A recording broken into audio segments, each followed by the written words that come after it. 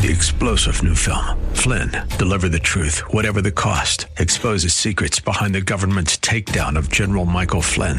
Flynn knew what the intel world had been up to. He ordered the first audit of the use of contractors. This set off alarm bells. He told the truth. He was the most dangerous person for Donald Trump to hire. They had to get rid of Flynn. Flynn, deliver the truth, whatever the cost. Available now. Watch it today. Go to salemnow.com. salemnow.com.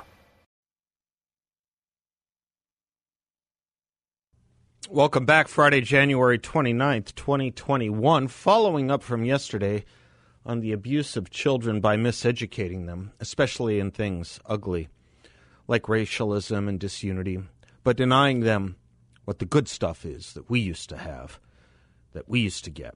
And not surprisingly, before there was a talk of cold civil wars in America. Indeed, if you want a house divided, a civil war in America, disuniting us is exactly how to get that. Has anyone put one and one together here? When we had a common language of our country and our culture, no matter who we were, so far as what country we came from, or what region, or what religion, or what race, or what ethnicity, when we had a common set of assumptions or love of country and a common set of understandings and common history, an appreciation of our Constitution and civics, we were constituted and more civil. Imagine that. Indeed, when you look back at the causes and surroundings of our hot Civil War in the 19th century, it was all about two different interpretations of our founding and certain moralities, wasn't it? One side thought our founding meant to extend slavery and that there was nothing wrong with it. One side thought our founding was meant to limit it, end it, and that it was a wrong that needed to be righted. And so we would, in Lincoln's words, become all one thing or all the other. Those of us who won, the winning side, read the Constitution one way. The losing side read it another. And thus the house did fall for a time. And here we are, with all kinds of talk of division, all kinds of talk about the needs for unity, all kinds of talk about another kind of civil war in America, and this like never before. And this after a generation of teaching what is effectively the losing side interpretation of our founding that was embraced by the leaders of our 19th century Civil War's losing side. Today we are taught the founding thought slavery a good thing. That's what Alexander Stephens and Jefferson Davidson thought. As Jefferson Davis put it, quote, "We recognize the Negro as God and God's book and God's laws, in nature, and how he tells us to recognize him, as our inferior, fitted expressly for servitude," close quote. As Alexander Stephens put it, quote, "The prevailing ideas entertained by Thomas Jefferson and most of the leading statesmen at the time of the formation of the old Constitution were that the enslavement of the African was in violation of the laws of nature, that it was wrong in principle, socially, morally, and politically. They rested upon the assumption of the equality of the races, and this was an error. It was a sandy foundation, and the government built upon it fell when the storm came and the wind blew. Our new government, the Confederacy, is founded upon exactly the opposite idea. Its foundations are laid, its cornerstone rests upon the great truth that the Negro is not equal to the white man, that slavery's subordination to the superior race is the natural and normal condition," close quote.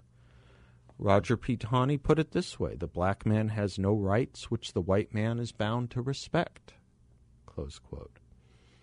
Each and every one of those foregoing theories is what you hear about our founding today in America's classrooms, as if that's what represents the founding philosophy. That is the view of our founding today. This is the view of, if not the purpose of, the 1619 Project. But there was another view, articulated most profoundly by the very man whose name was removed from a high school in San Francisco this week, Abraham Lincoln. He put things more like this, quote, "Wise statesmen as they were, they knew, the founders, the tendency of prosperity to breed tyrants, and so they established these great self-evident truths that when in the future Some man, some faction, some interest should set up the doctrine that none but rich men or none but white men were entitled to life, liberty, and the pursuit of happiness, their posterity might look up again to the Declaration of Independence and take courage to renew the battle which their fathers began, so that truth and justice and mercy and all the humane and Christian virtues might not be extinguished from the land, so that no man would hereafter dare to limit and circumscribe the great principles on which the Temple of Liberty was built, close quote. Lincoln said this, quote, when Stephen Douglas says he boldly denies that the Declaration of Independence includes Negroes at all, I protest against that counterfeit logic, close quote. Lincoln said this, quote, slavery is founded in the selfishness of man's nature, opposition to it in his love of justice. Repeal the Missouri Compromise, repeal all compromises, repeal the Declaration of Independence, repeal all past history. You still cannot repeal human nature. It still will be the abundance of man's heart. That slavery extension is wrong, close quote. And Lincoln said things like this, quote, our adversaries in the Confederate States have adopted some declarations of independence in which, unlike the good old one penned by Jefferson, they omit the words all men are created equal. Why? They have adopted a temporary national constitution in the preamble of which, unlike our good old one signed by Washington, they omit we the people and substitute we the deputies of the sovereign and independent states. Why?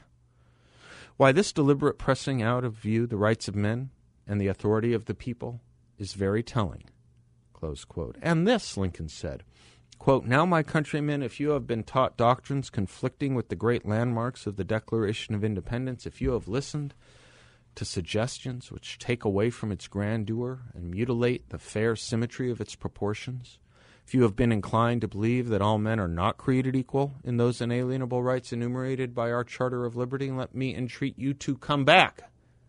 Return to the fountain whose waters spring close by the blood of the Revolution. Come back to the truths that are in the Declaration of Independence. Do not destroy that immortal emblem of humanity, the Declaration of Independence, close quote. Again, one side believed in the natural rights based on our common humanity as articulated in the Declaration of Independence, and one side believed our Declaration of Independence was a lie. One side believed our Constitution was meant to embrace the first understanding, and one side believed it was meant to embrace the second. The side of the first, in both cases, was bigger than the side of the second. The side of the first, in both cases, won the Civil War. And today we arrive at a national pedagogy that instructs us in the rightness and morality and history of the second side, the second theory, the losing side, the losing theory. And our children are increasingly bombarded not just with that, but with the junk thought that they must dismantle, as the BLM curriculum puts it, quote, the Western prescribed nuclear family structure, close quote. Toddlers are being taught to identify racism and take down cultural building blocks that support it. Kindergartners are given coloring books on transgenderism.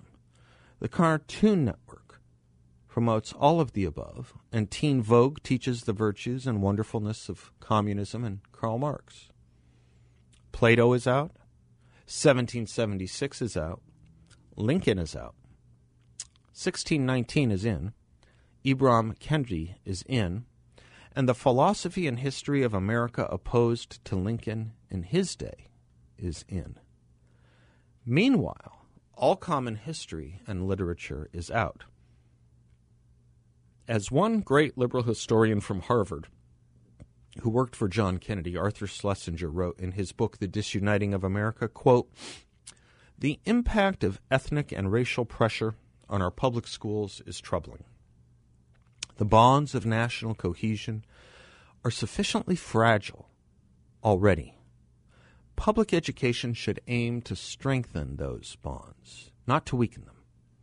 If separatist tendencies go on unchecked, the result can only be the fragmentation, resegregation, and tribalization of American life, close quote. One might just say a cold civil war. E.D. Hirsch, who we discussed yesterday with Tevi Troy, wrote it this way in his book on the importance of cultural literacy. Quote, "To withhold traditional culture from the school curriculum and therefore from students in the name of progressive ideas is in fact an unprogressive action that helps preserve the political and economic status quo. Middle-class children acquire mainstream literate culture by daily encounters with other literate persons. But less privileged children are denied consistent interchanges with literate persons and fail to receive this information in school.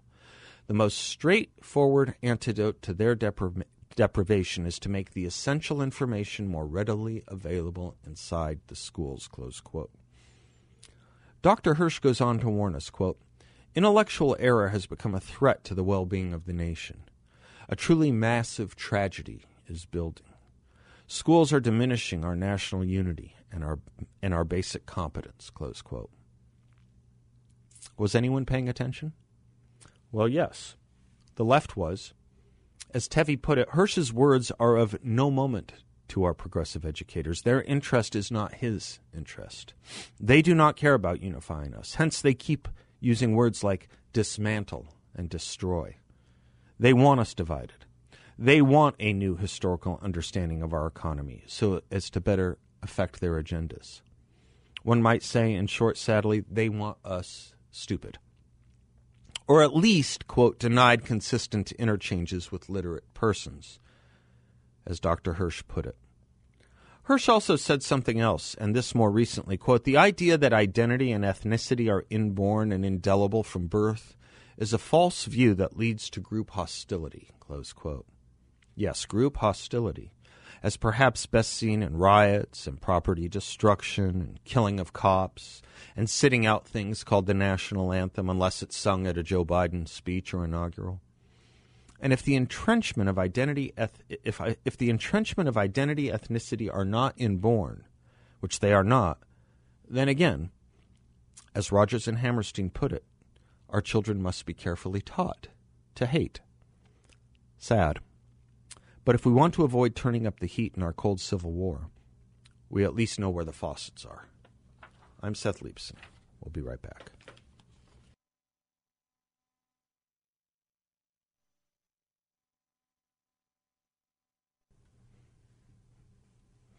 You can't be in a bad mood with a song like that coming at you from Dolly Parton, can you? That's even the trumpet section sounds like they're having fun with that.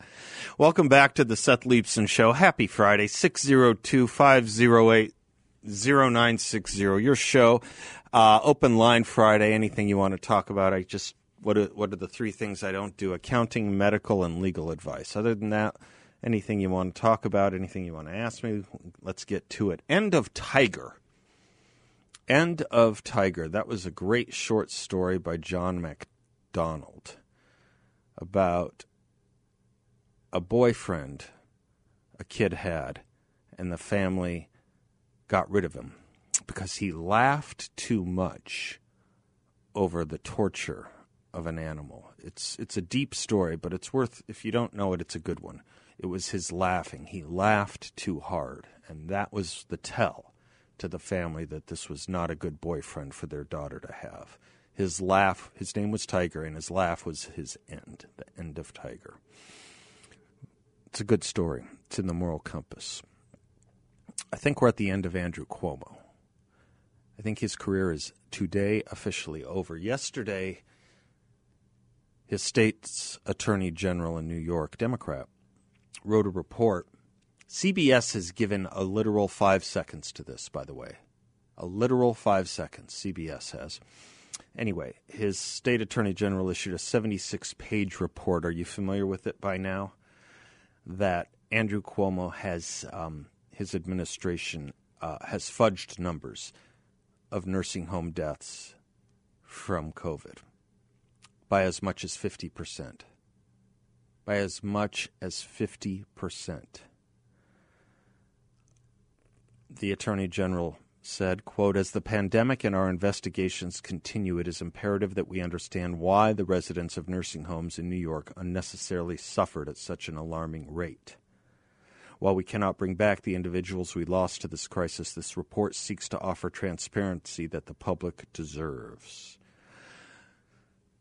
Now, you could have been CNN and the New York Times and all the rest during March, April, May, June, July, August, September, and fawned over Andrew Cuomo. You could have. Not everyone was fawning over him. Janice Dean wasn't. We weren't here. A few other conservative outlets were saying something's not right there. He doesn't deserve all the encomiums he's receiving.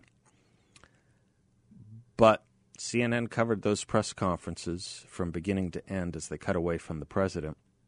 Andrew Cuomo was so infatuated with his own ability to talk and communicate and be well received as a counterpoise to Donald Trump that he dared to and did publish a book on his great leadership of the COVID crisis. He was given an Emmy Award, which I think is a first for a governor, based on his press conferences. And today, he doth protested too much, channeling his best Hillary Clinton. This is part of his press conference today.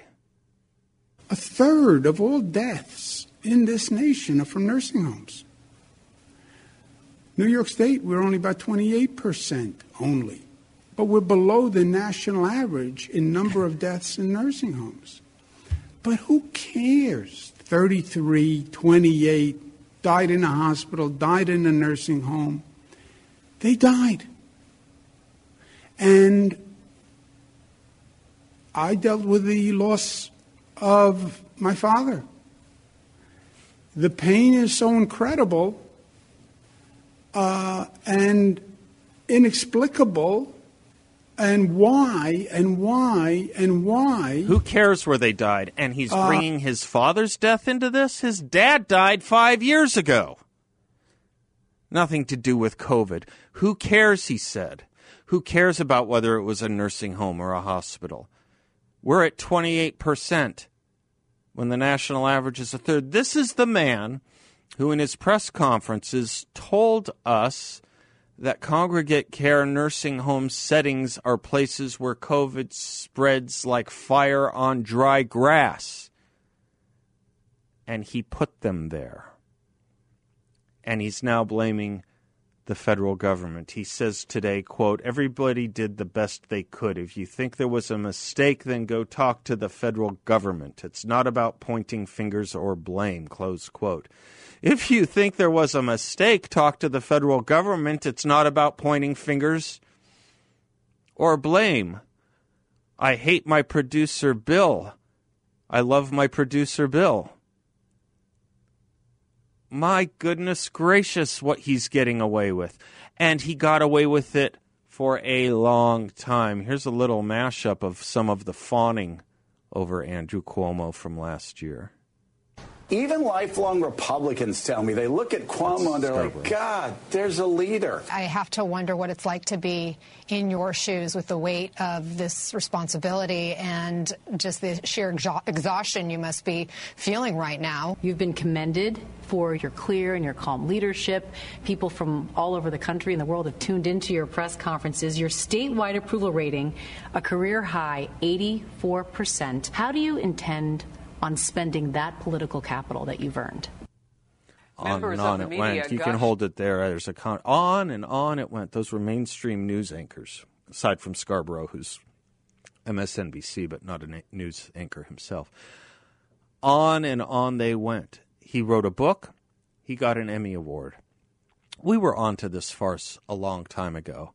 We had isolated, the kinds of things you were getting at his press conferences. We'll give you a little more taste of it. That's a good word for it. Taste of it when we come back. Open Line Friday on the Seth Leibsohn Show, 602-508-0960. We'll be right back.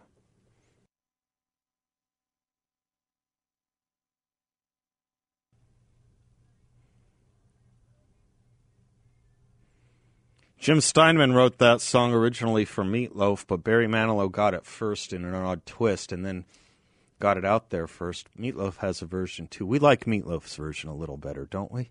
We don't have a lot of Barry Manilow. We've discussed this before. Do we have a couple? We have a little Copa, that. Do we have anything else? Do we have We probably don't need much more. I know what you're thinking. I know exactly what you were thinking when I said we probably don't have a lot of Barry Manilow. You know what you were thinking? I know what you were thinking. You were thinking just enough. You were thinking just enough. Fair enough. Okay. While Joe Biden could say, do I look like a socialist during the campaign, it should give you some pause that Alexandria Ocasio-Cortez tweeted today over Joe Biden's green and energy plans, quote, "It's almost as if we helped shape the platform," close quote. I have more to say about that in a moment. But from the greatest hits of Cuomo, this was the kind of gibberish you were getting from him on and on when he was evidently covering up as many as 50% of the deaths that took place in nursing homes under his orders. To the best you can, you find a way to create some joy.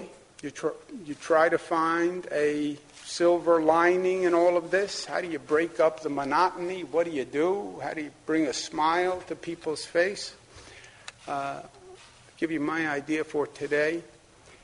Sunday, I come from an Italian-American family. Sunday was family day. We had the big family dinner, but you'd have it like in the afternoon, so it was like a confusing, but it was like a lunch, late lunch. They called dinner. From Mount Olympus, isn't it? And it was spaghetti and meatballs and sausages and. He goes on and on and on with this stuff, doesn't he?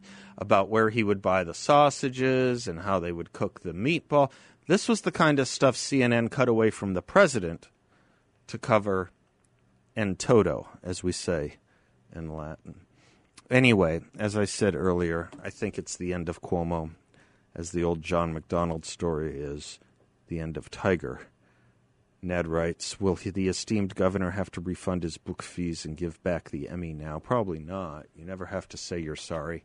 You never have to be held to account when you're a Democrat. I was talking to my friend Gil in Los Angeles the other day. He was just going on and on to me. He just had a cascade of examples of Biden doing the things Trump had done that were not allowed, that were to be criticized and condemned. So we couldn't say Wuhan virus, Wuhan flu. I think virus, right? No, was it either one? We couldn't say the Chinese virus. We couldn't say the Chinese Communist Party virus. But evidently, all of a sudden, it's perfectly fine to talk about Brazilian strains of it. And it's perfectly fine to talk about Portuguese strains of it. And it's perfectly fine, evidently, to talk about all these other countries' new strains of it.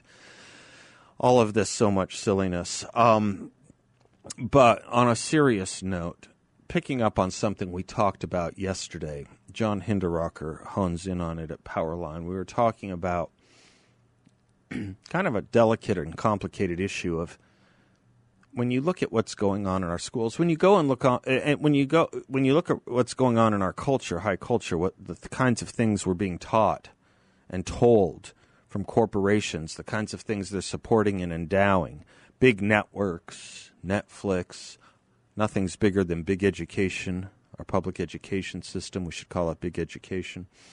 And you look at the Marxist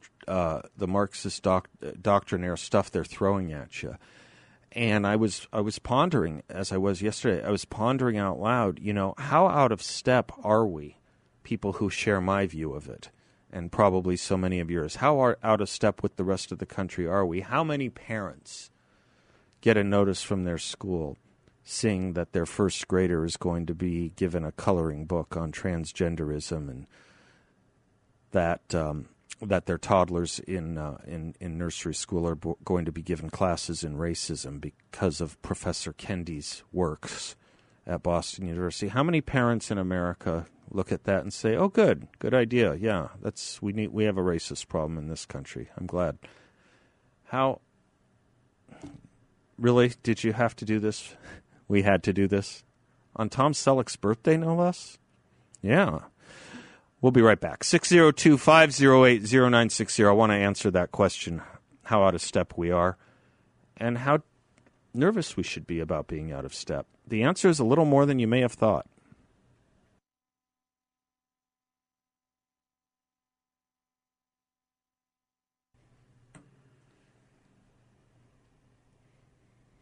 That's the guitar strummings of Lee Ritenour, the bass strummings of Stanley Clarke, and the trumpet of Maynard Ferguson. That's about the three best you can get. Welcome back to the Seth Leibsohn Show.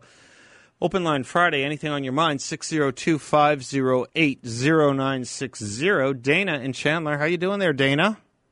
I'm hanging in there, Seth. How are you doing today? Good. Question for you. Yes, sir. Do the Louchins shiver, shake, and seek cover when it thunders and lightnings? You know, it all depends on their temperament. I have some that are absolutely bomb-proof, which is the temperament that we strive for. Nothing should bother them. Nothing should rattle them. They should be solid. That doesn't always happen, and so there are some dogs that are just naturally more fearful than others. And some of that is learned in puppyhood, where we just can't change that once they've had a frightening experience. If it's at a time in their life where they are, you know, still vulnerable and still learning about the world around them, those things can shape them for life. That's my question, though. That's my question. Can you train them against this fear? Not once they've been...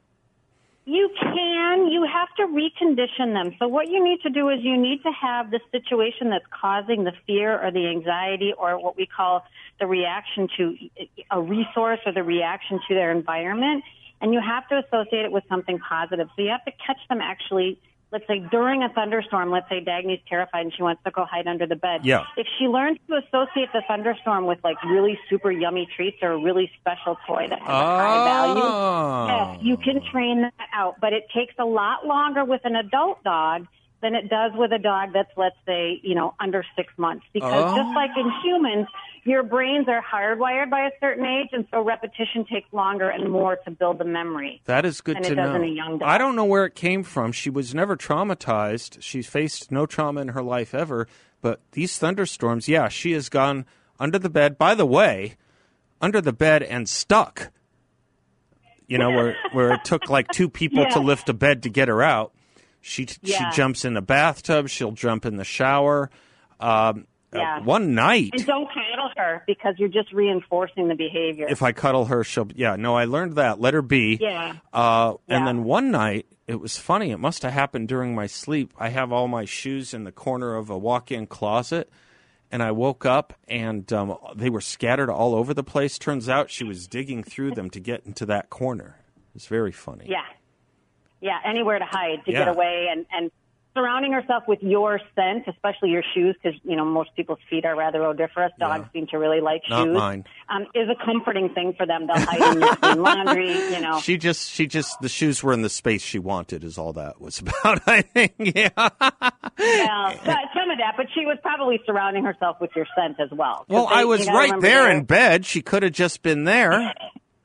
Well, but it's like the old Kierkegaard story, you know, of the woman walking down the street with a stroller, and the passerby says, "What a cute baby," and the woman says, "You should see the picture." Yeah, she wanted my scent. I was right there. Okay.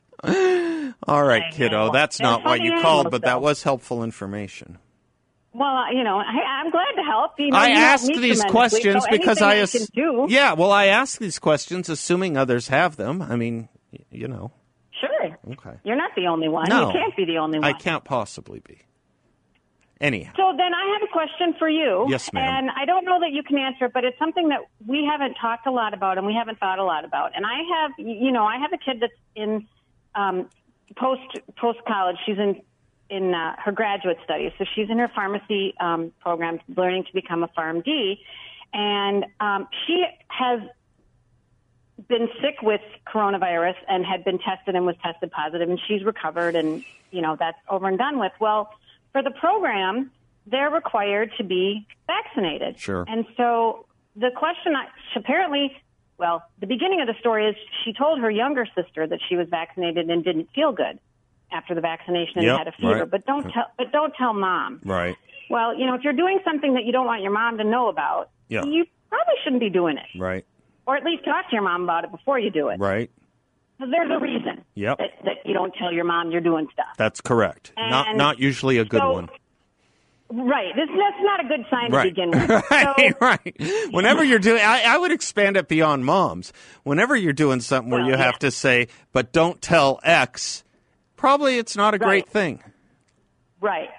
So she got vaccinated, and my question to her was, did anyone ask you before they said, you must be vaccinated, period, if you, had the disease? And are we asking people before they're vaccinated, hey, if you've had the disease, what does this do to the natural antibodies that you've already created? Because we know this isn't a natural vaccine. Vaccines aren't natural. And so the antibodies that the vaccine creates are not natural antibodies. They're engineered. Right. Are we asking anybody before they're getting vaccinated, have you had this disease? Can we check you for antibodies? What happens if they've had the monoclonal antibodies, right, or the plasma, or the convalescent plasma, right? Right. All these questions. They're saying, right. And so my question to a kid who's not a kid, but a young adult who's in a science program, no less. Right. Why didn't you ask them? Right. Why do I need to be vaccinated if I've already had the disease? What will this do for me? What won't it do for me? What are the benefits? And it is a question worth asking, and because I think the answers are on both sides of this right now. They don't know enough. From what I understand, from my reading, Dana, which may not be as comprehensive as others or yours, but from what I'm reading, it may not be enough to prevent it. I don't know. It can't be. Yeah, right. We don't know enough. We don't know enough. That's exactly right.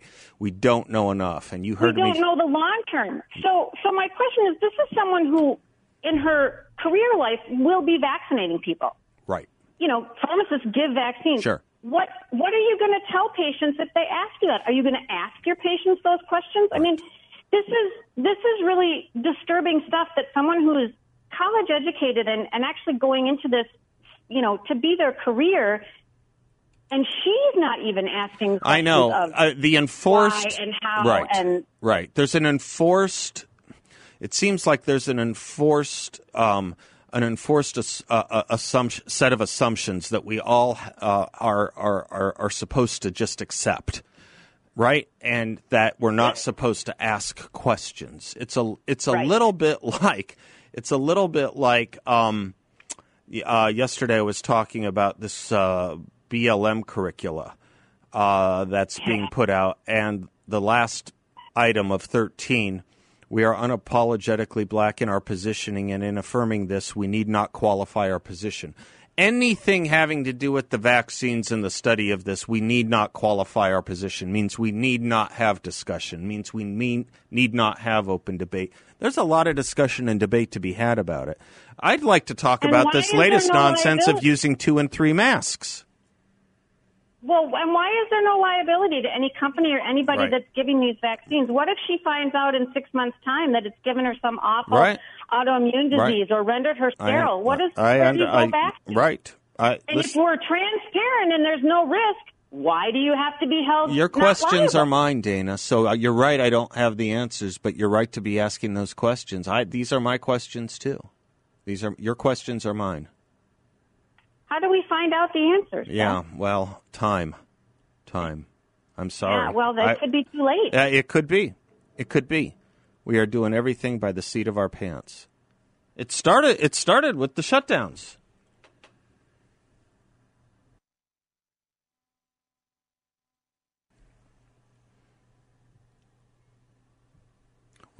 Welcome back to the Seth Leibsohn Show, 602-508-0960. Open Line Friday. Got an email from Ned. Another question. I understand that we conservatives need to work to get the party back on track. A new party will only serve to split the conservative vote, much like when Ross Perot ran for president. But given the current cleansing of what we say, would there be a chance that the mainstream media will deny advertisements for conservative candidates? I know there are currently laws that require both sides to be able to purchase ads on a network, but that is the way it is today. And if they can say that the president can be censored, can't they apply the same idea to other candidates in office who are conservatives? Yeah. First of all, already corporations are doing this. Notice how I believe, two privately owned hotel chains, canceled Josh Hawley's political fundraising events. They'll be doing that for others. I'm sure of it. I'm sure you will see much more of that. You will see more and more of that. So you will have to obviously do them in your house, I suppose, your living rooms or other private venues, or find hotels that don't engage in censorship. We have a listener who calls these hotels when he hears of it and gives them a piece of his mind, and I'm glad he does, and others should do the same. As far as what I think Ned is referring to as I think it's referred to as the equal time rule, that if you accept ads for one political candidate, you have to accept ads for their opponent. Ned is right. That is federal law. I think it's in Title 47. It is federal law, and federal law is changeable. That is changeable by a majority of votes, not even a supermajority of votes. You can have a majority of the House of Representatives change that rule, and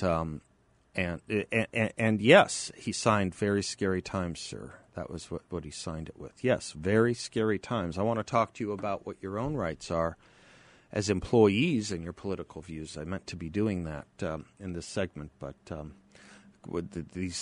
call and the email came up first. Can you be fired for being a conservative? It's something to worry about. And we just had a caller. He's calling on something interesting. We'll invite him back. Anyway, it's Open Line Friday, so anything on your mind. 602-508-0960.